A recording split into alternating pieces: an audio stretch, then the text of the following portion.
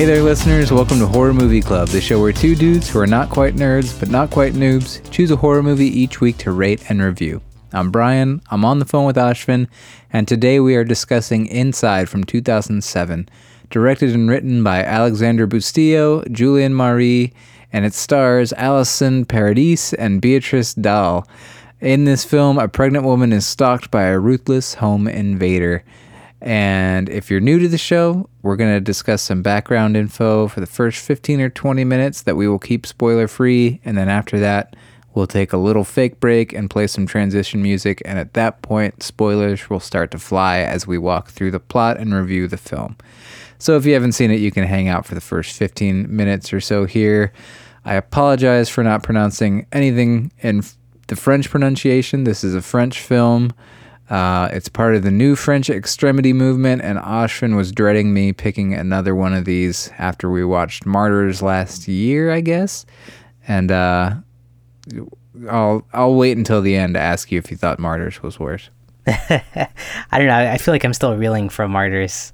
So this felt too soon. Yeah, too soon for you. Yeah. This is a request from Coop. Oh, God. Evil Coop? Yep. That makes sense now. And I wanted to, we didn't really shout out the people that requested the last two episodes. Return of the Living Dead, that was requested by Manny a long time ago, and I feel like somebody else requested that too, but I couldn't find out who. And The Strangers was requested by both George and Jake. So thank you guys for requesting those. I had seen both of those, but it was great to rewatch those. Yeah, it was a lot of fun. Yeah. This had a lot of similarities to The Strangers, don't you think? Yeah, I know, and pretty close release. I think this came out like a year or two before The Strangers. Yeah, 1 year before. Right. But I think even in The Strangers plot, we kind of talked about how all like home invasion movies are kind of like there isn't like too much of a variation when it comes to the plot, right? Right. I think this had a couple more similarities too than just the standard home invasion, but I don't want to give any spoilers away just yet. Okay. But we'll talk about that. I've heard it called a slasher movie too, and I know you were trying to make a case for The Strangers being a slasher, I think, if I remember correctly. Mm-hmm. But I think this one maybe could be. What do you think? Yeah, I mean, I think your pushback on The Strangers was body count, and yeah, I think this one, you definitely do have more of that. So, yeah, if that's the criteria, then I agree. Yeah, all right. Easy agree there. And that, yeah, the main subgenre, I think, is New French Extremity, which we talked about on the Martyrs episode. It's this little spurt of blood spurt of French films that I can't remember the year intervals, but it's kind of like late 90s, early 2000s, and some are saying movies coming out now can still fit into that. Mm-hmm. I think the movies that often get name dropped are like High Tension, this one, Inside, Martyrs, Frontiers. Those are the big few that get brought up frequently. Yeah, and I think there's a movie called Them. And then there were also some, I think, non-horror movies like Irreversible, which I think was on the early end. But it sounds like there's some movies that aren't necessarily horror, but like a very shocking. That just, also might fall into this shocking, category. brutal. Yeah. A quote from a guy, I think that we read this quote on the Martyrs episode too, but I think he's just a dude on a social networking site for film fans. His name was Edwin N., but he said it's a crossover between sexual decadence, bestial violence, and troubling psychosis. Mm-hmm. And yeah, I think from what little we've seen of it, the only other one I've seen besides Martyrs and Inside is High Tension, but yeah, that adds up for all of them, I think. Yeah, that's fair to say. And I think I saw that movie Irreversible, which I can definitely see the crossover. I always thought this was like the French version of torture porn, but have you seen these quotes where this is more about pain rather than the torture? I think that quote was specifically about Martyrs, wasn't it? Or did that extrapolate to all of them? I could see that being a little bit... There is a little something more to them than the standard U.S. torture porn. There is. I don't feel like I've seen enough torture porn to really call out the difference, other than the accents, of course, and the subtitles. But are you like a fan of torture porn movies? I'm not, and I also haven't seen a whole bunch of it either, so I'll be choosing some torture porn, some U.S. torture porn in the future to fill out those gaps for us. You don't have to, actually. It's there's a lot of movies out there. But I feel like Eli Roth and like the Saw franchise is always brought up as like the U.S. Version. But yeah, it does seem like there's some tonal differences between the movies that we've seen and those types in the U.S. Yeah, and I think there definitely was a bit of a reaction to like torture being in the news, and I don't think it's a coincidence that these movements were happening at the same time in the U.S. and in France. Oh, you're tying it to like 9/11 torture? Yeah. Yeah, that makes sense. And I've also read that the new French extremity may have been partially the result of the extreme right coming in political power in France in 2002. Interesting. That makes sense. I was just reading an article that was saying this wave of like art dates back to maybe 1870 or so, following some like, huge massacres that were happening back then, and then how it was in the theater for a while. You saw things that would have fit into this genre, and then during World War II there was all this censorship, and a lot was being held back, so then it all kind of flooded the markets after World War II. So it's tough to trace back like how far back this goes in the history of France. Yeah, that's interesting. Yeah, and I mean, it's people might put out something like, hey, it can be traced to this, and sometimes a person says that and it gets repeated all over the internet. Right. So I don't know, man. I mean, not that it's not true, but sometimes we put a lot of stock in these things that maybe just one person said on a social site for film fans, and it gets echoed throughout. I don't know, man. I've heard everything on the internet's supposed to be true. I think there's a pretty high bar for what makes it on there. So, but I think a lot of film scholars have made the case that have paralleled the right-wing power of France with this. Also, there's political content in this film. It's hard to say how it might weave into the theme, but they talk about riots happening, and there's some little touches of maybe xenophobia in the movie too. Oh man, I'm surprised you picked up on that. I thought it was obvious, but I didn't really see it captured anywhere. Did you read up on that? Well, I didn't read up. I couldn't find too much on it in this movie, but I did. The plot involves.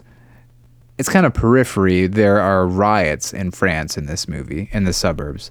Our main character, I think, was a photojournalist, and she should be off doing that, photographing the riots, but she's about to be a new mom, so she's not. But there's also like a scene where some police officers arrest somebody, and you can tell he is probably Muslim or from the Middle East or Northern Africa based on his name and the fact that he says he doesn't observe Christmas.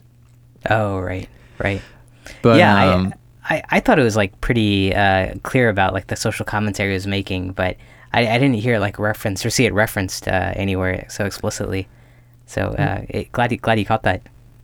You mean you didn't see it like in online discussions or analysis of the film? Yeah, exactly. Yeah, I didn't really either. Mm-hmm. And actually, in the fall of 2005 in France, there were riots in the suburbs, burning cars and people beaten to death and stuff that seemed to parallel what was happening in the movie. Yeah, right. It was all caused by two teenagers who died in a police chase, but it seems like it was really attributed to the bubbling over of tensions due to high youth unemployment and maybe a lack of opportunity and some prejudice in low-income communities and some anti-Islamic sentiment as well. Yeah. I mean, I feel like a lot of that's still going on in France. Yeah, for sure. And then French is, and I mean that all traces back to the torture, the real life torture happening post 9/11 and anti-Islamism.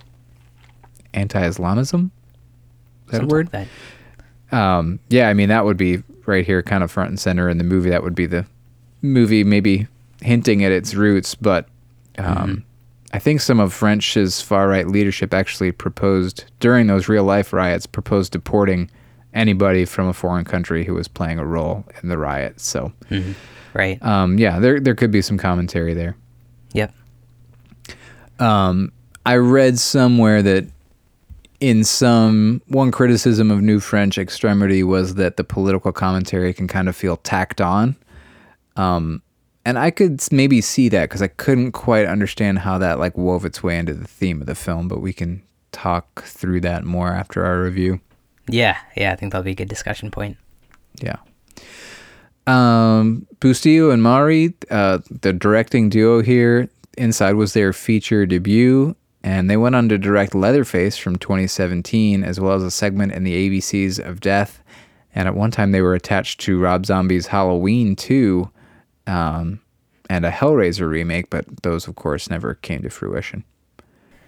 Yeah. Have you seen any of those films? I know. No. Okay. Well, I've seen Halloween 2, Rob Zombie's Halloween 2. Right. But I've never seen ABCs of Death. We've yet to get through the Texas Chainsaw franchise, but hopefully we'll make our way to Leatherface. And I'm just, Hellraiser's on my back burner as far as watching any more of those movies. Sure, yeah. I'm kind of interested in some of the other French films too, like Livid or Among the Living. I think Among the Living is a French film. But yeah, you haven't seen either of those? No, I haven't. Okay. French films of theirs? Yeah, right. Bustillo and Mari. Yeah, it's cool that they're like this duo that direct and work on all these films together. That's always interesting when a pair of directors or writers even is like a package deal. Yeah. Yeah. How do you think that works from like a salary standpoint? Good question, man. I don't know. It reminds me of that scene in Step Brothers where like they both go in for the interview. You ever see that movie? I've never seen that. Oh man, good movie. That's gonna make people angry, just like Predator did. I know. The woman who plays the intruder, who's just in the credits as La Femme, or the woman, her name is Beatrice Dahl. I'm probably pronouncing that last name wrong, but she also starred in Trouble Every Day, another film in the New French Extremity movement by Claire Denis. I assume that's how you pronounce that last name too. God, I'm butchering pronunciations left and right in this. But this woman sounds a little bit off her rocker, possibly. She said she used to work at a morgue and sell body parts, and she ate a dead man's ear on acid one time, and then she went on to marry a random prisoner who was in jail for raping his girlfriend. Oh my God. Yeah, she just sounds like she's got some issues. Beatrice? Yeah. Damn. Which kind of rolls well into her character. It does. She's got like such a unique like face for this. I mean, I just feel like she fits this role so well. Yes, I think so too. Yeah. And the composer here, Francois Ude Chanfrol, also composed the score for High Tension. Oh, cool. Pretty neat. Have you ever seen that one? No, that's one I feel like I need to see. Are you a fan of that one? Not particularly, but maybe we'll discuss it on this show sometime. We've had that requested as well. Okay, yeah, I figured it was it's just a matter of time. Yeah. The budget here was $3.75 million-ish. I had to dig and do some currency translations for that, and the box office was only $792 million. It didn't have a release here in the States. Oh, so that box office number is all France? It's international, but it's like France, Taiwan, maybe 2 or 3 countries in South America. It wasn't a very big release in any country. How much did you say? 700 million?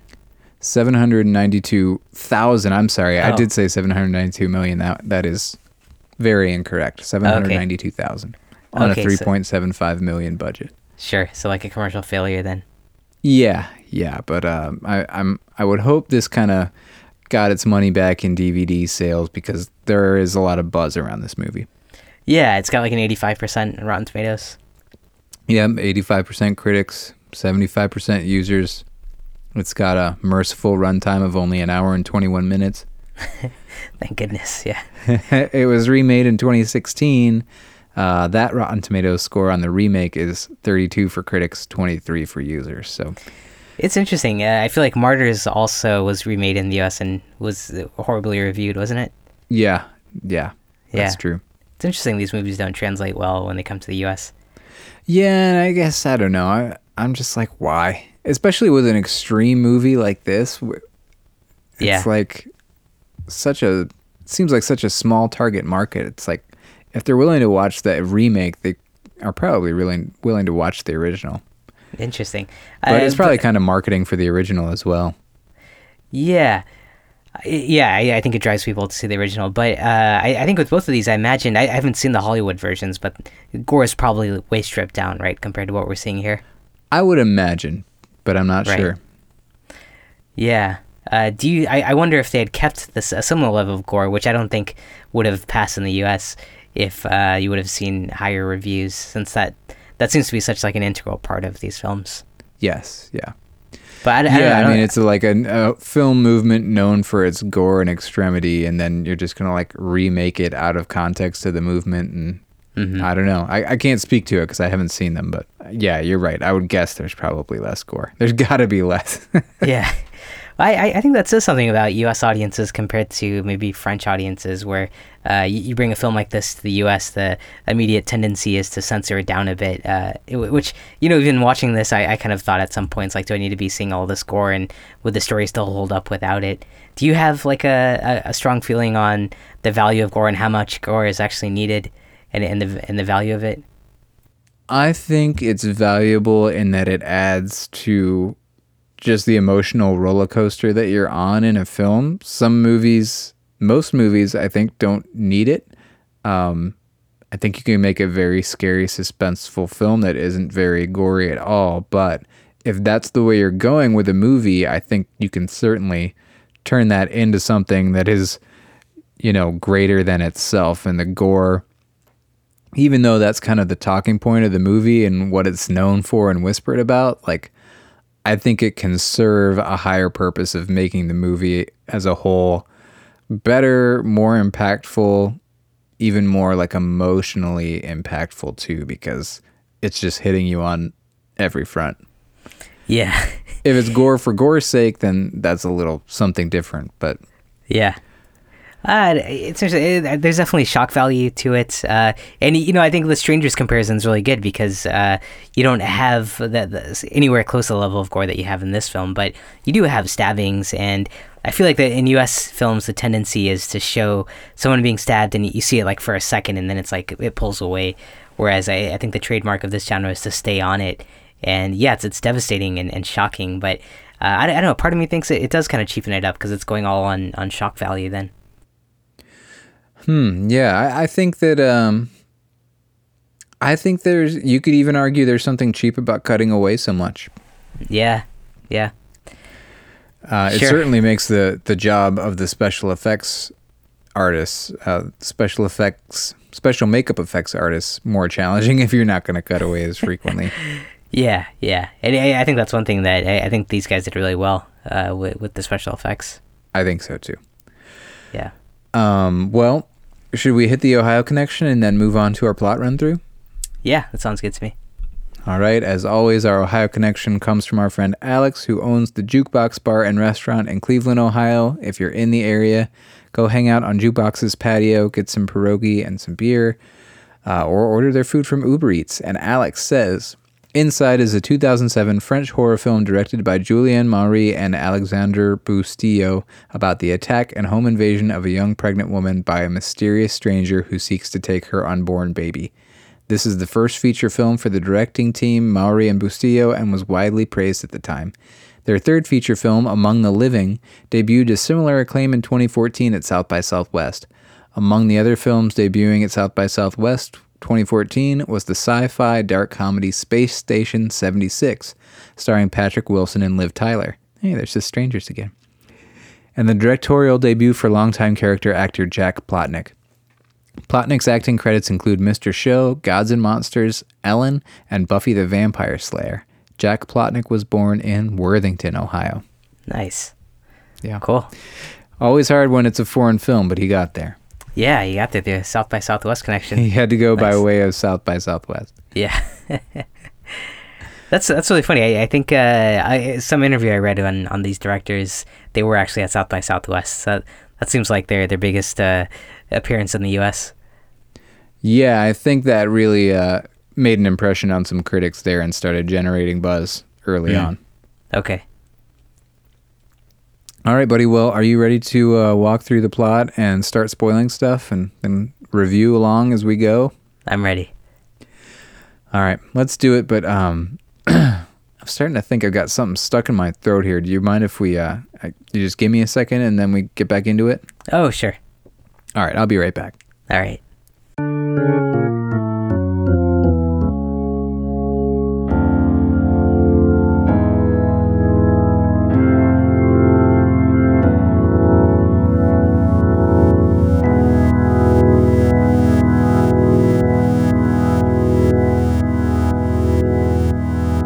Hey, buddy, I'm back. Hey, did you get it out of your throat? Yeah, it was really stuck in there, so I just gave myself a real quick tracheotomy and then threw some duct tape on the wound, and I'm ready to go. Oh, man, that's a great skill to have, isn't it? It really comes in handy. Watched a quick YouTube. Yeah. How to give yourself a tracheotomy. Yeah. So, sometimes you get like a hair stuck down your throat and you just go to town on yourself. Yeah, why bother with all the coughing? Yeah, exactly. I know you're editing this. I don't want you to have to cut all that out. Right. I did the cutting, so you don't have to. Thanks, man. Appreciate it. You're welcome. Listeners, this is a very violent movie, and so we'll probably walk through in detail some of that violent stuff. If you're a regular listener, I'm guessing it won't bother you, but I felt the need to give a little bit of a warning that this is probably going to be more graphic than usual. Yeah, let me know when you get the graphic parts. I'll cover my ears. Yeah, Ashwin will be leaving us now. Yeah. So yeah, you'll get a little squirmy listening to just the description of these things. But the first shot of the movie is a peaceful little baby in utero, a shot of a fetus, and there's a voiceover of a woman saying, "My new baby finally inside me. No one could hurt him now." And we hear the sound of a car crash. We see blood in the uterus, and then we see that two cars have collided head on. There's a couple inside one of the cars. It's a woman. She's alive, and she speaks her husband's name, who's unresponsive. They're both bloodied and bashed. She glances down at her belly and gives it a rub, and she's pretty pregnant here. And then we transition into the credits, and I will talk about the credits, but what did you think, Ashwin? It's a little unusual to start a movie with some CGI in utero footage here, so what did you think of this? I actually thought that was really cool to see a car crash from the perspective of a baby in utero. I mean, that's kind of unique, and because you have no idea what's going on, and you just see it kind of move a little bit, and then you realize this horrific thing has happened outside of it. So I thought that was a really cool storytelling method. What did you think?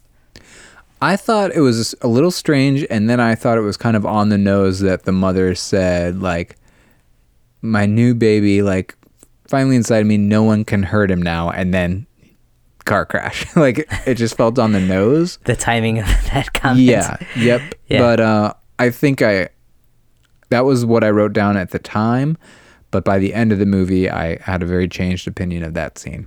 Okay. So we see the car crash. We see this woman in the car with her pregnant belly, and her husband has died next to her. And we transition to the credits, and the credits themselves are very blood-soaked. It's like you see blood running down something, and you can kind of make out maybe a baby in the blood being like scooped up by someone's hands. Very sad, ambient, dramatic music playing while the credits roll. It just felt a little more significant than in most films. Like, it felt like there were important things happening in these credits, and it was gory. Like, it was getting a little repulsive right off the bat here. Yeah.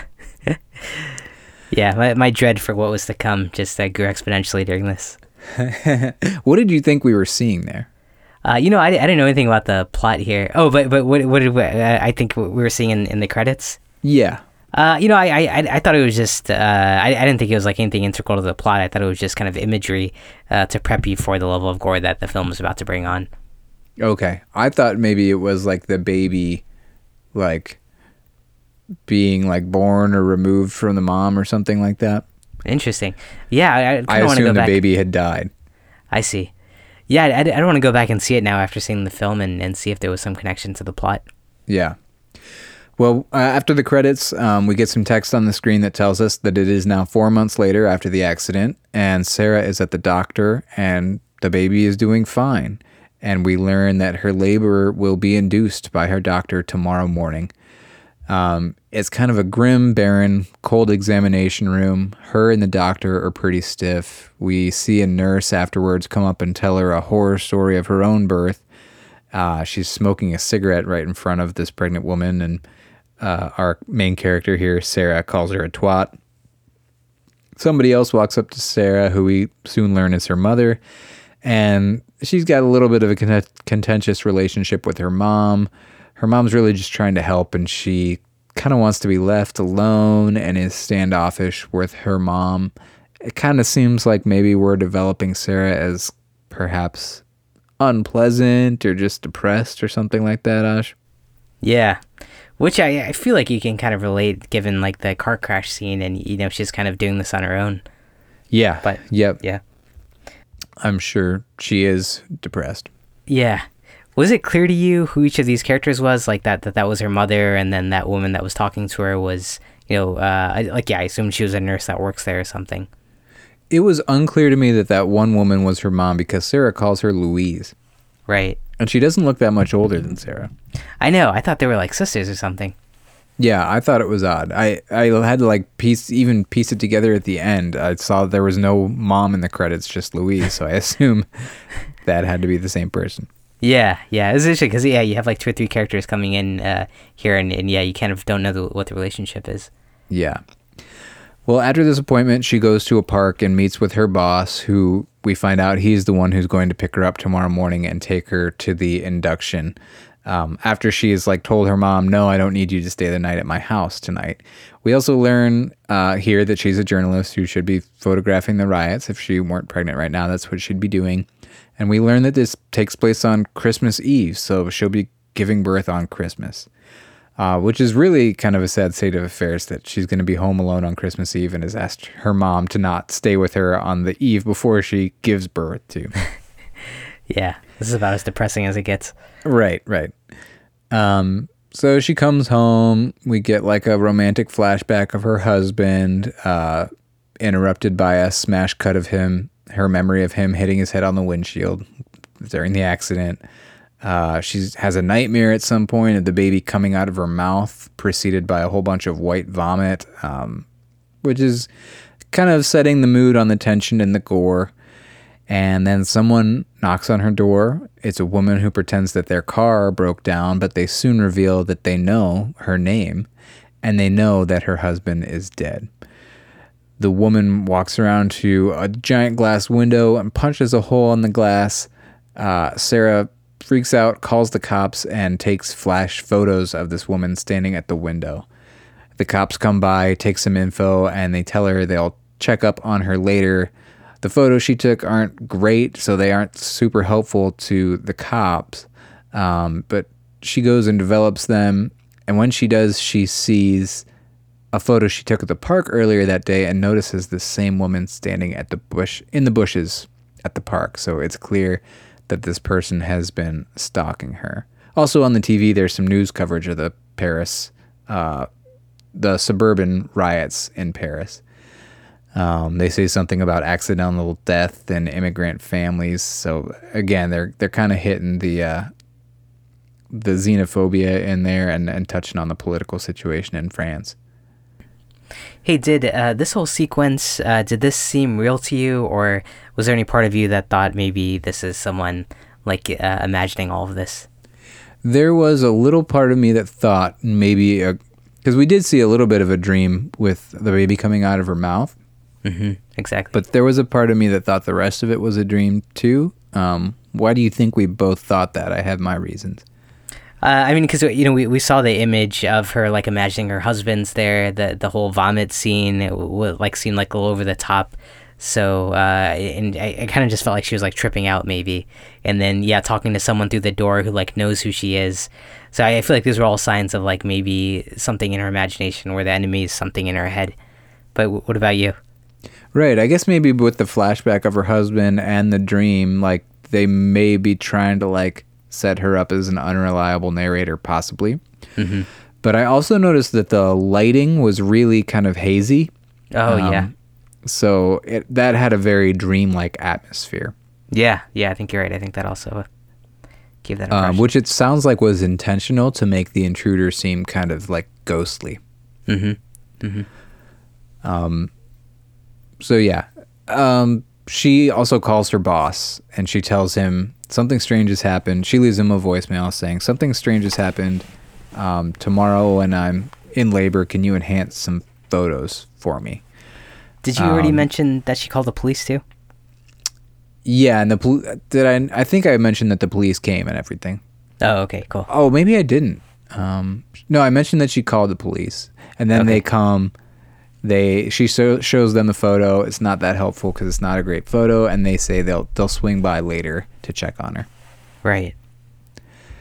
And then we see the intruder is in the house. There's a scene where she's just like lurking behind her, which I thought was a great scene. Yeah, me too. That was so cool. She did look very ghostly. Yeah, and it almost seemed like she was floating. Right. It really reminds me of The Strangers. I feel like The Strangers kind of borrowed from that with how like those guys would pop up in the background of Liv Tyler. Yeah, like they're just in the house. They're not taking action immediately. Right. Just hanging out being creeps. Yeah, exactly. Sarah heads to bed. We see the intruder going about her little business. She smells some baby clothes, so this is the point where you're guessing she might want the baby for herself. She dips some scissors in hydrogen peroxide or rubbing alcohol or something, gets on Sarah's bed and runs the scissors up Sarah's bare belly and inserts one into Sarah's belly button. Sarah wakes up screaming. She gets her face slashed by La Femme, and then Sarah counterattacks with the lamp on the bedside table, smashes it into La Femme's head, and escapes to the bathroom. And we get a cutaway of the baby being tossed around, another in utero vision again. What did you think of their decision to keep cutting back to the baby periodically throughout the action?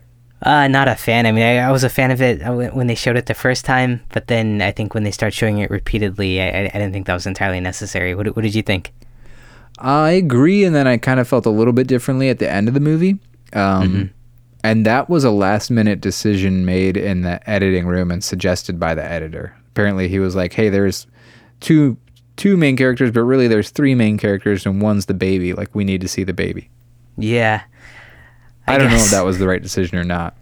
I don't know, because, yeah, all the other gore is, like, so practical, and then to insert this, like, CGI in the middle of it, it just kind of breaks up the continuity. Yeah, it does really break up the feel of the movie. Especially, yeah, like you said, it's got a distinct visual feel and style, and it really breaks it up. Right. So now Sarah has locked herself in the bathroom. Her water breaks, and she's in extreme pain, and she's got this gigantic slash right across her mouth from the scissors that the intruder has struck her with.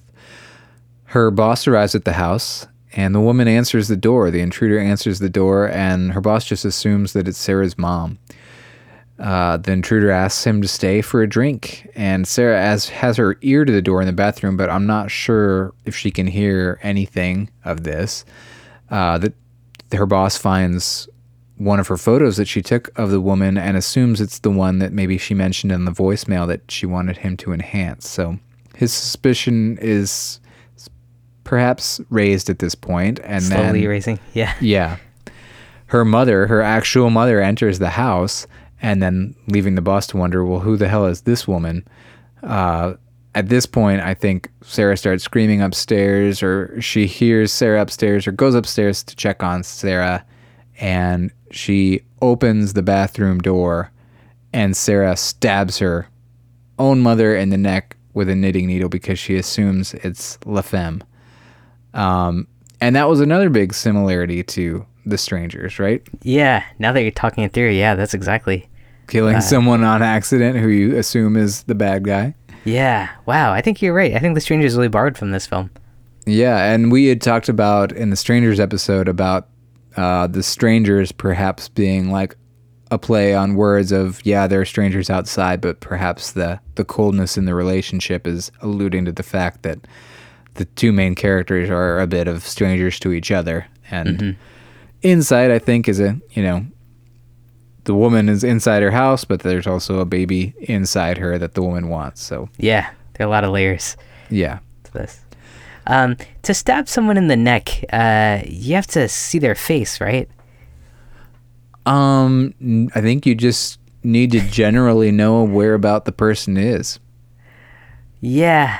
Yeah, I guess. I mean, I feel you like... think like she would have seen her face in time to... I think the door was opening and she was like, I'm going to stab this woman in the neck. And like once your body's set on that motion, you can't back out of the motion quick enough. Oh, sure. Yeah. Okay. Yeah, I've never stabbed someone in the neck, but I assume like the face gets captured in that, while you're aiming for that, but maybe she was just neck vision only and then Neck expanded. vision. I mean, like if I thought someone was in my house and I was like, I'm going to punch them as soon as they walk in here, and then I'm like already into my punch and I realize it's you, Oh, yeah. you'll probably get punched in the face. Yeah. Like even harder once you realize it's me. some sort of subconscious pent-up aggression. Yeah, exactly. I hear it, man. I hear it. Yeah, the intruder was going to kill me, but Ashvin didn't really understand why Return of the Living Dead was funny. Yeah, exactly. I don't know which is worse. The whole humor thing just came back. So the mom is just in shock, starts stumbling down the hallway, spraying blood all over the wall like a fountain. And Sarah's, in shock and saying, Mommy. And downstairs we see that the intruder is now dealing with Sarah's boss. She stabs him in the crotch with scissors and like twists the scissors around. Blood is just streaming from his crotch. She stabs him in the face a few times, which we cut away from a little bit, but there's a couple impacts that we really see. Were you... Oh, go ahead. Slices his throat. What? Did you have to look away at all, or did you watch this whole thing? No, there wasn't a point in the movie where I looked away. How about you? Wow, that's cold, man. I couldn't...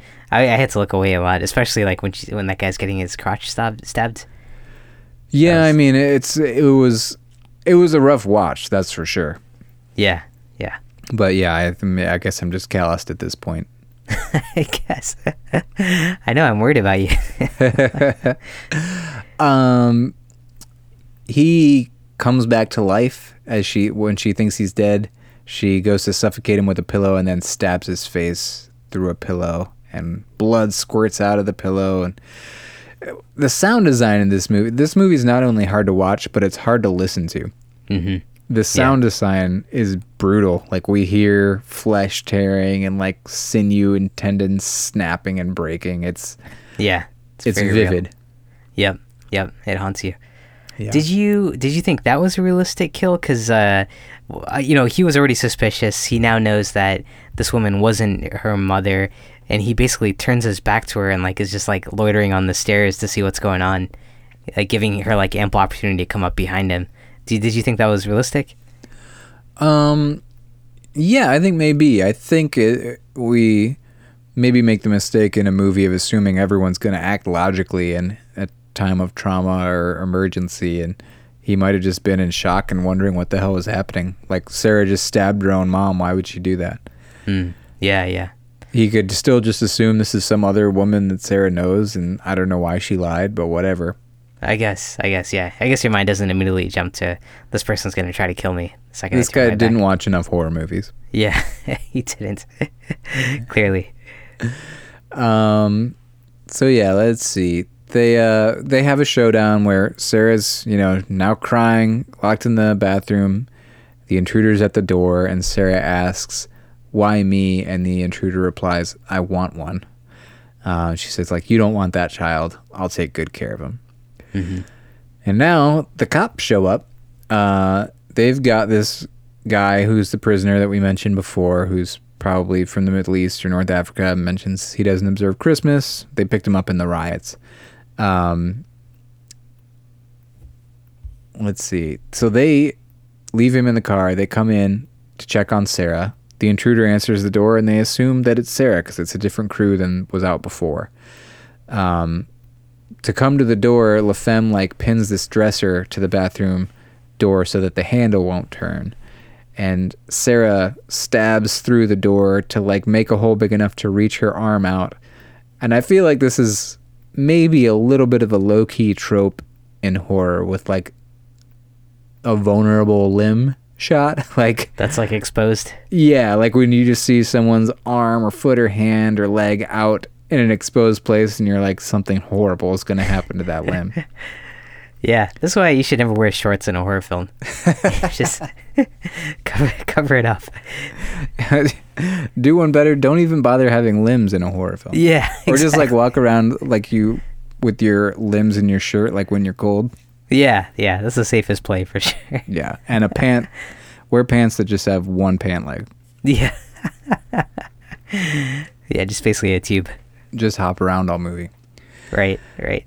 So LaFemme has gotten the cops to go away, and she comes upstairs and pins Sarah's hand to the wall with scissors. The cops realize, hey, that woman wasn't pregnant, and they come back into the house. They try to arrest her, but the cop who tries to arrest her gets a knitting needle in his eye while the other is upstairs trying to get Sarah out of the bathroom. Then he heads back downstairs and oh no, wait a minute, what happens here? So yeah, he opens the door to the bathroom and we see his face, okay, he's gonna help her. And his face just gets blown in half. Yeah.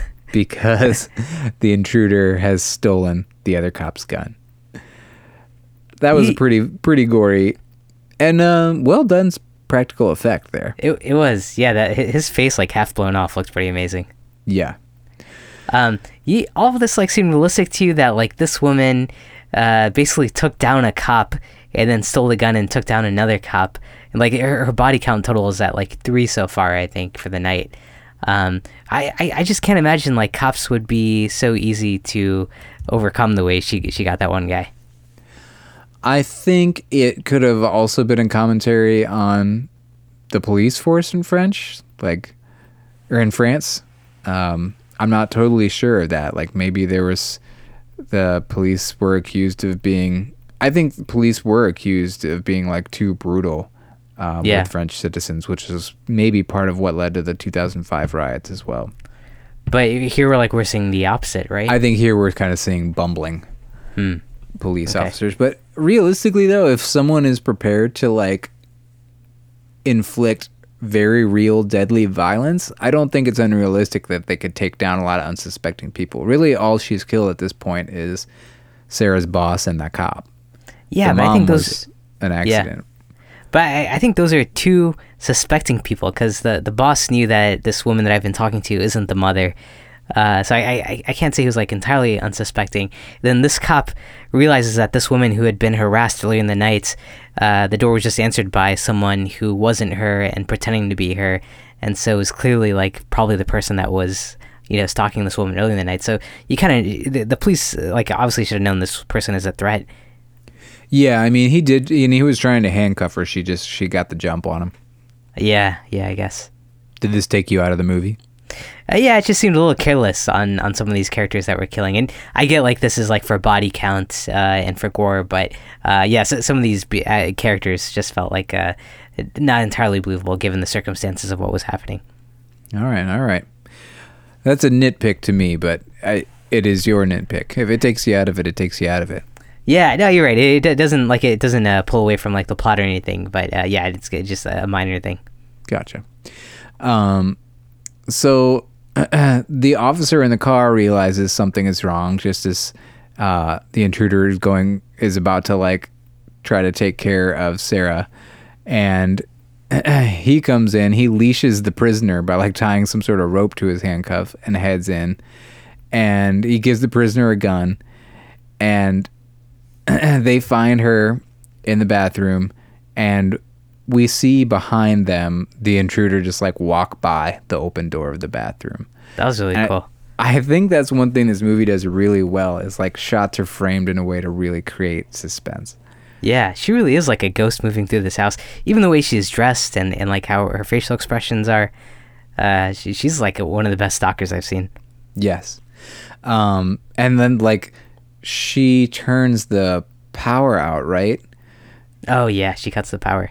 Yeah, and the cop and the prisoner like leave the room, and we're left with this POV shot of Sarah like staring at this open doorway, like wondering what's happening out there in the rest of this dark house. And it's just shots like this that make the movie really suspenseful to me. Right. But they also don't really like rub your nose in it. It's not like you get a zoom on the open doorway or anything. You're just kind of sitting there waiting, wondering what's going to happen. Yeah, it's great cinematography. Yeah.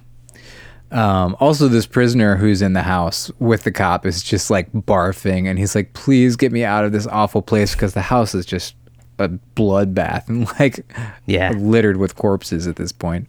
Right. They come back, they tell her the intruder went out the window, everything's fine. They go downstairs and she lays in the bed, and then we get like a few more suspenseful shots of like the bedroom doorway, and you're just kind of waiting for the silhouette to step into frame. And downstairs, the cops are like going to check something out, and we hear gunshots. And then the prisoner yells up, "Hey lady, she's still here." And the prisoner gets a pair of scissors to his forehead.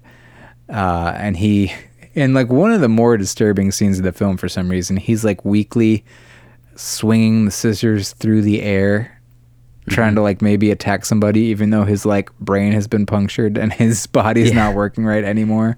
Yeah, that's brutal. And La Femme is just like sitting there smoking and smiling as he struggles. Yeah, that's rough. Yeah. I think Sarah's just so exhausted at this point that she falls asleep upstairs in the bed. Or at least, I guess maybe is pretending to, because we get this weird erotic moment where La Femme crawls up on her and she's like rubbing up against her and like kind of dragging her lips across her pregnant belly and like trying to kiss her, and Sarah bites her lower lip off. I didn't understand the eroticism of this scene, but the director said that this was her like wanting to feel and touch what it's like to be pregnant. Oh, that makes sense. Yeah. We also, somewhere in the ensuing chaos that happens after this scene, I think it's made clear to the audience that La Femme is wearing a wedding ring. I didn't catch that. Yeah, we catch a glimpse of her hand come up into frame with a ring on it, and the score has kind of a high note in it. You know, like sometimes a shining silver or gold there'll be a like high note sound effect of like the sound of it shining. Yeah. It wasn't as on the nose as that, but it was like a hint that we're seeing something significant.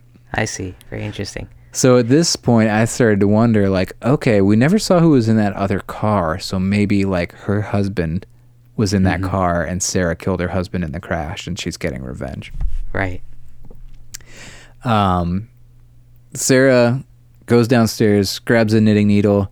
The intruder catches up with her, kicks her in the face multiple times.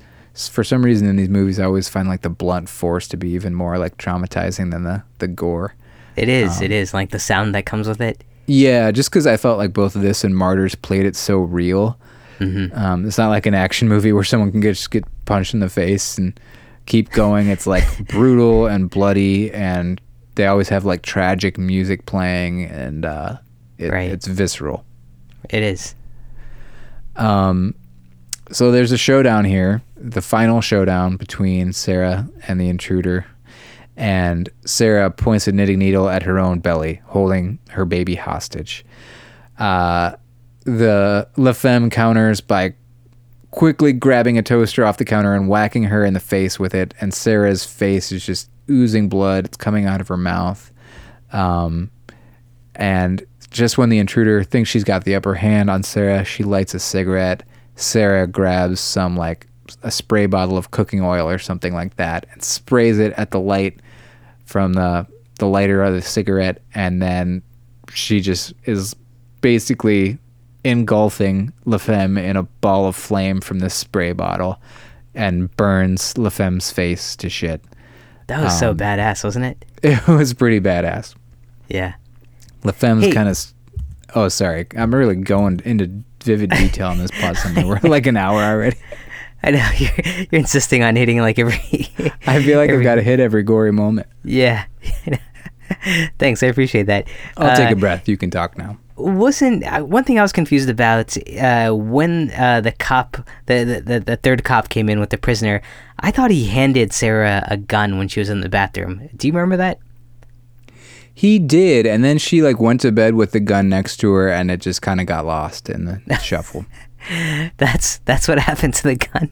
Yeah. You have an intruder in the house, and he just like kind of the gun just gets lost in the shuffle.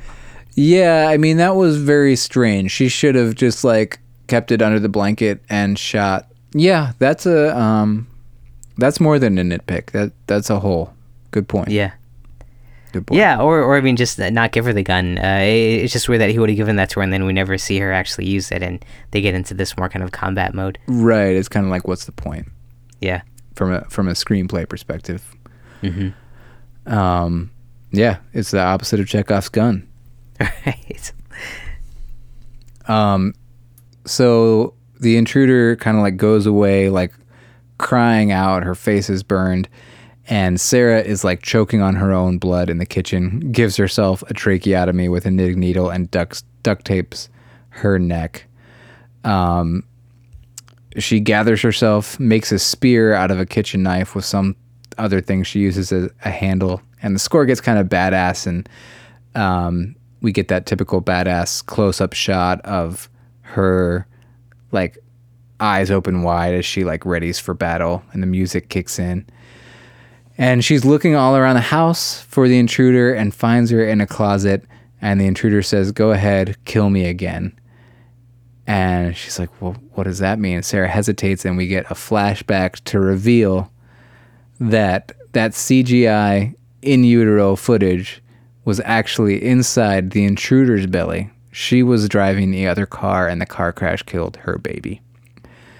And she considers Sarah at fault for taking away her baby, and she's going to take Sarah's from her. So that was quite a twist. Did you see that coming at all? No, I mean, it sounds like you might have had like an inkling of that in the beginning, that this might tie to the accident. I feel like I thought about this like a fraction before it happened or something. That like, wait, we just assumed the character in the other car. I think actually as soon as she said like, "You can't kill me again" or something, then it kind of like dawned on me, oh, this person was probably in the initial accident. But what about you? Yeah, I didn't pick up on it, even though the movie really does kind of spell it out for you. Like, you hear a voice say, "My baby's finally here." You see blood in the uterus. You kind of assume the baby is going to die, and I think what you see in the credits is probably her giving birth to the dead baby. Because sometimes that's just what you have to do. Got it. To do it. Who knows? Interesting. But I'm not a specialist in that area, so I don't know if that's for sure what happened, but that was kind of what I assumed I was watching in the credits. Like, okay, our main character lost her baby. Then we cut to a scene where it's like 4 months later and the baby's fine. I'm like, oh, okay. But really, there was significance to those credits, I think. Interesting. Yeah, that makes a lot of sense. Good catch. Yeah. Yeah, and then I think when you see the wedding ring, you can start to put something together. But I thought it was a cool twist, even though a savvy viewer probably could have put it together. I certainly didn't see it coming. No, yeah, me neither. Yeah. And then I think what happens now is that the power suddenly comes back on, and it's the third police officer who you just assume was dead. He's like back in the mix, but he's got both of his eyes punctured out of his sockets and a giant hole in his head from a gunshot wound. And he assumes Sarah is the intruder. He can just hear her, I guess, because he can't see, or maybe he can barely see. And he starts beating Sarah. He hits her in the belly, and blood gushes out of her vagina. The intruder then kills him because he's about to kill the baby. And which at this point in the movie, I'm like, this movie is insane. Like, it can barely go like 2 minutes without some intense violence happening. Yeah, it's got a problem. Sarah now is going into labor on the steps, and she's being comforted and soothed by the intruder, who now looks like a monstrosity. She's just got a charred face. It's quite a sight to see. Sarah says, "I think it's stuck," and then we see those scissors come out again, and here comes a full-blown C-section. She cuts into her belly button and slices vertically up Sarah's belly. She reaches in and starts pulling the baby out as we see a shot of blood pouring down the steps, and we hear Sarah calling out for her mommy. There's a lot of gross stuff in this film, but this scene was the hardest to watch for me. What about you? Yeah, I mean, I definitely looked away. I mean, you watched this whole thing? I did, yeah. And I watched the unrated version. Did you watch the unrated version? I don't know.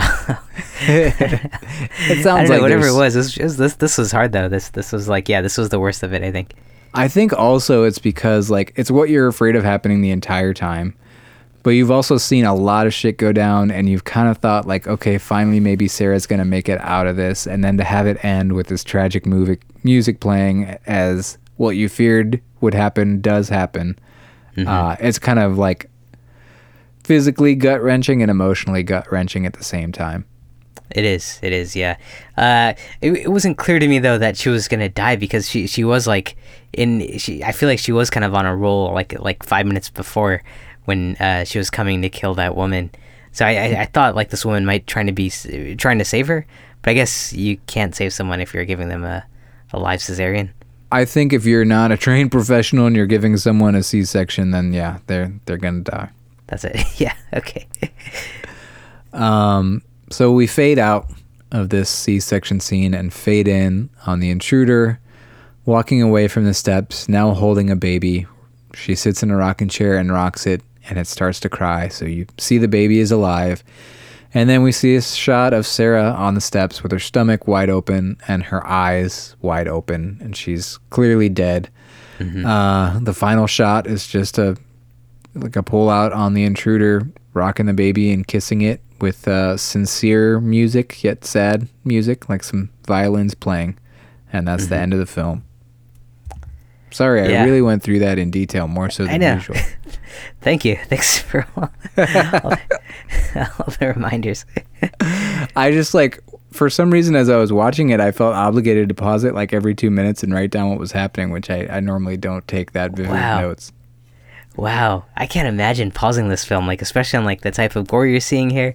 I would just kind of have to look away. It was getting really bad. I was enthralled. Yeah. I might have problems. Yeah, there might be something you want to get checked out. Did you think Martyrs was harder to watch than this? Or surprisingly, I do feel like Martyrs was a little harder, because I feel like more of that was someone slowly being tortured, and this one is kind of more slasher, people being murdered versus then tortured. What did you think? I think in some ways Inside was harder than Martyrs in some ways, and Martyrs was harder than Inside. Martyrs was more sad and tragic and hard to watch. Inside was gorier, but it was so much more action packed that it felt like there was some amount of fun to it. Yeah, right. Yeah, I feel like the plot setup is definitely more digestible than the Martyrs plot. Yeah, it's almost like an action film the way it plays out. Something's always happening. Right. Yeah. But what did you think of the movie as a whole, aside from the gore? Aside if from you the can gore, somehow remove that aspect. Yeah, I mean, it took me a day or two to remove that aspect from it until you just brought it back. But outside of that, I thought this was a great home invasion film. I loved La Femme, her whole appearance and her movements and her backstory. I thought it was just so cool as someone who's intruding and in it, really effective type of horror. And the whole battle between her and the main character I just like really appreciate it because there were kind of so many similarities between both of them, both having come through certain traumas, but then kind of fighting off with each other. It was really cool. I did think some of the body count, where people were just thrown in to add body count and might not have been the most reasonable or logical characters. But I thought it was overall like still fun, a fun watch and a good story. What did you think? I agree. And one thing you didn't mention that I thought really added to the movie was the score. I thought it was a really cool score. It had a lot of grating, harsh sounds, which really matched the visceralness of what you were seeing and hearing in the sound design. But it still managed to be musical as well. I thought that was great. Right. I was gonna say like there were certain parts of the score which like didn't even sound like music. It was just like very like grating sounds that would just like cause a lot of tension. Yeah, I agree. I think the acting was great. Both what are their names? Beatrice Dahl and Alison Paradis. They were both phenomenal in it. And not an easy movie to act in, I imagine. But they did great. And yeah, like you said, the image of La Femme like lurking through the house, I thought the cinematography was really great too, because it really made the space creepy, and they knew where to point the camera to maximize suspense. The action scenes were all filmed really well. It wasn't disorienting or too, I don't know, like it was really relentless without being a mess. Right. It has a lot of like Evil Dead vibes to me, just in that it never stops. Like something's always happening. And just when you think you saw like the grossest, splurtiest, nastiest thing, they top it. Yeah, it keeps one-upping itself. Yeah. By the way, there was a thank you in the credits that said, "Many thanks to Sam Raimi, and he'll never know why." Oh, interesting. So, yeah, I don't know entirely what that was about, but I don't think it's a coincidence that there are some similarities to Evil Dead. Yeah. Do you feel like they kept the plot moving by continuing to introduce new characters? I feel like that would, like, every time the movie like would get kind of slower, the plot wouldn't be moving, then like someone else would enter the house. Yeah, I do think so. And I kind of like heard your criticism of like maybe throwing things in just for the sake of body count. But one of our criticisms of The Strangers, and this is a slight spoiler. I think you're okay to keep listening if you've seen The Strangers, but there is a person who comes into the mix that adds to the body count, and then one of our complaints was that didn't fundamentally change the structure of the movie. Like after that, everything went back to normal. Right. Right. Here, I suppose you could make that case, but I think that you really see hope every time a new person comes onto the scene. You see hope that Sarah can get out of this. It's not like with The Strangers where it's like, well, still, what are they going to do now? Like, there is real tangible hope, and you feel kind of on the brink of it. Right. Each time a new character comes onto the scene. Yeah. Right. I think that really keeps things moving, and it keeps you emotionally invested in the film, and it keeps it from getting monotonous like The Strangers. Yeah, did. It does. And I also feel like each new person, each kill I feel like is very different and keeps it fresh. Like I don't feel like any two people are killed quite the same way in this one. Yeah, they aren't. It's creative kills, that's for sure. Yeah. And like we said, the gore and makeup effects were done really well. Jacques Olivier Malone is the guy who did that, so that was a great job there. I think it was a really good movie, man. My only minor complaint, maybe the semi-frequent, they probably only do it 5 to 6 times in the movie, but the cutaways to the CGI in utero shots, it made sense to me at the end of the movie, because I was like, well, if you're going to do it at the beginning and use it as a mechanism to disguise the fact that that's not actually the mom's voice you heard, it is a mom, but it's a different mom and a different baby than you thought, then it would be kind of suspicious to only do it at the beginning of the movie and not cut back to it periodically. Oh, so it was there to kind of remind you that like when they do cut back, like, oh, this is something you've seen, but the whole time you've been thinking it's like a different perspective. Yeah, like this is that baby again, or like just to make it a bit more cohesive, and not make it so out of place that you saw it at the beginning. Actually, if you're going to use that argument, then I think it's even more confusing, because you're saying in the beginning you're seeing the baby that was in La Femme, but then throughout the film, like during the attack scenes and like when she's like getting hit in the stomach, we're seeing the baby that's in Sarah, right? So those are two different babies then? They are, yeah, but I think the continuity there is meant to saying, okay, it's normal to see pictures of Sarah's baby during this film. So retroactively, you kind of just maybe assume, that's the baby I've been seeing the whole time. It's Sarah's baby. Yeah, right. But I still think you could have just done the whole movie without any of that, because that was what the original cut was, I think. And you could have just had that voiceover of "my baby's finally inside me," like nothing can hurt you now, and still hear the audio of the crash. But you could have the footage, the video be on like B-roll of the rainy day in the countryside or whatever, right? You don't have to be looking at the baby when you hear that, and you could still achieve the same effects. Yeah, I agree. Avoid the CGI.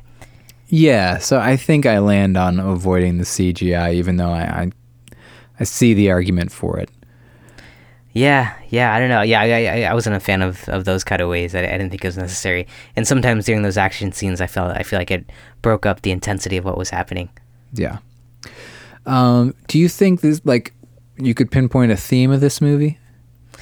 I think so, man. And I think it ties to the political. I think there's a social and political commentary here about inside, where someone's trying to get something that's inside of you, and showing that as a parallel to maybe what's going on in the background in this film with the riots and the idea of like immigrants, being attacked in France, as like maybe they're coming into a country, from like the French perspective, how they were viewing immigrants potentially as like, invaders into a country or something, and trying to steal something. Was this woman maybe trying to steal a baby that didn't belong to her, but then also realizing that this woman is a direct result of something that had happened as a result of Sarah. Like, I mean, I think their fates are pretty intertwined in terms of the creation of her as a monster, right? Yeah. I mean, they really humanize La Femme as the story progresses and you realize what's happened. Like, it's a little bit more understandable. Mm-hmm. Yeah. Like, not excusable, but you can understand where she's coming from, and things get more complicated than they originally seemed. Yeah, exactly. Do you think that was a parallel to like the immigration friction or crisis or whatever was happening back then? I was having a hard time having my brain connect the whole like anti-immigrant sentiment to what was going on with Sarah and La Femme, but I think you did it. I think that's beautiful. I think that makes a lot of sense. You could, look at the intruder as an immigrant into the country,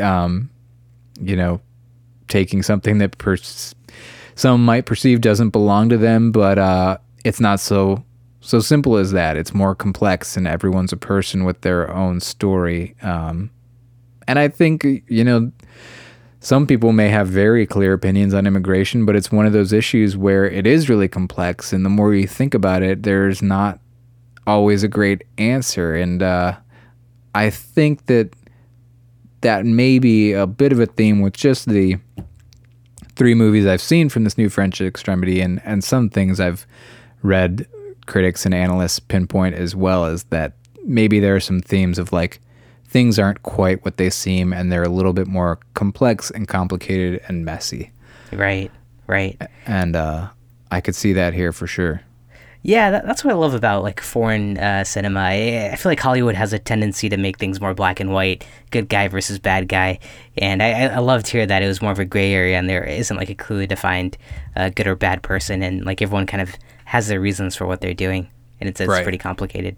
Yeah, I also was wondering if there's like some sort of theme of just, and maybe I'm borrowing from Martyrs here too, of like pushing through the pain, and that there's something worth living for, and that life goes on. Like, Sarah was kind of like maybe punishing herself, like choosing to be alone on Christmas Eve, not any Christmas Eve, but the night before she goes into labor. Like, you want someone there, and in case something happens, like she's presumably overdue at that point anyway, she could go into labor at any time. Like the fact that she denied her mother being there maybe says less about her relationship with her mother and more about her relationship with herself at that point.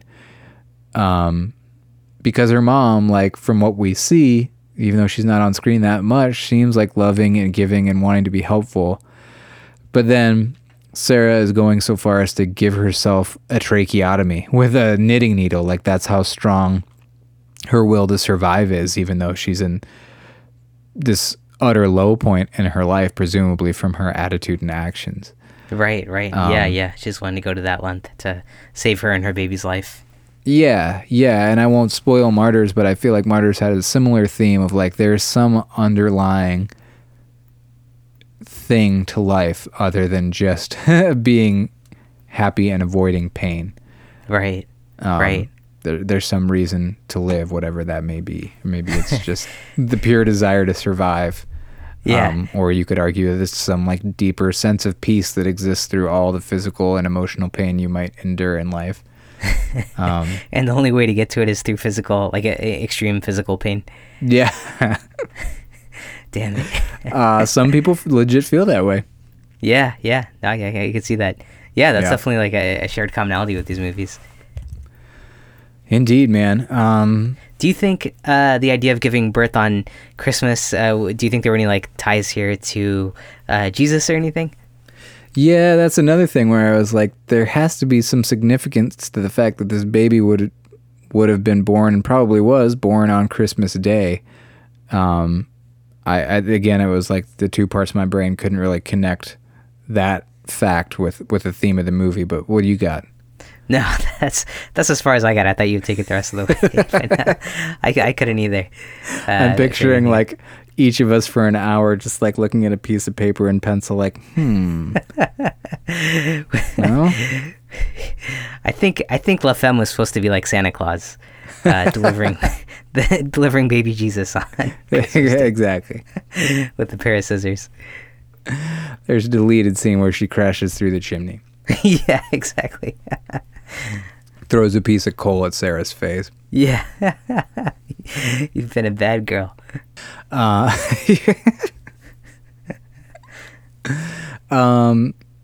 man.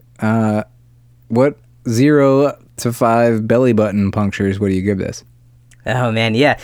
So obviously I'm not a huge fan of gore, and a lot of this movie was hard to watch. And after I watched this, I had to just not think about it for a long time. But having taken some time to think about the movie and distance myself from the gore, which admittedly was done really well, I think I would give this 4. Did you say scissors through the belly? Belly button punctures. Oh, 4 belly button punctures for me. I thought it was a great story, fun, awesome home invasion movie. What about you? Wow, man. That's great.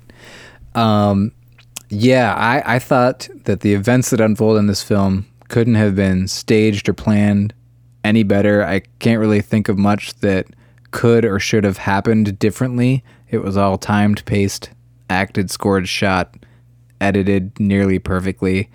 My only minor complaints were the CGI baby view, and I couldn't decide if I liked it or didn't like it, but it was shot in a really low light setting. Like Sarah's house was always really dark, so I think part of that made the view kind of look a little like pixelated at some points, or a little hazy.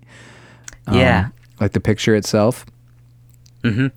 But then when I heard the directors talk about the desire to make La Femme kind of ghostly, I could see the benefit to that. Yeah, I thought that was because like this is a movie from 2007, so it might just like look a little dated or something. But it sounds like that was purposeful, perhaps. I think it was a little bit purposeful, and I'll probably sound like an ass right now. I've been trying to learn more about cinematography, and when you shoot in a low light situation, there are like settings on the camera or types of film that you can use to accommodate for that. But one of the side effects can be like what's called noise in the picture. If you're shooting digitally or if you're shooting on film, it can make it even more grainy than film would be normally. And this was shot on 35 millimeter film. So I think maybe what was happening there is that they had to use a film with like a high ISO setting, which is a thing I recently learned about and don't fully understand, in order to capture enough light for us to actually see, but that made the images a bit more grainy. Oh, okay. Because the shots in the bathroom where the like fluorescent light in the bathroom was on was very clear. Yeah, clear image. right. Yeah, right. Yeah, that makes a lot of sense. So that may have been what was going on there. So it was slightly distracting, but also did add a little bit to the like a supernatural feel, even though there's nothing supernatural in the movie. Right.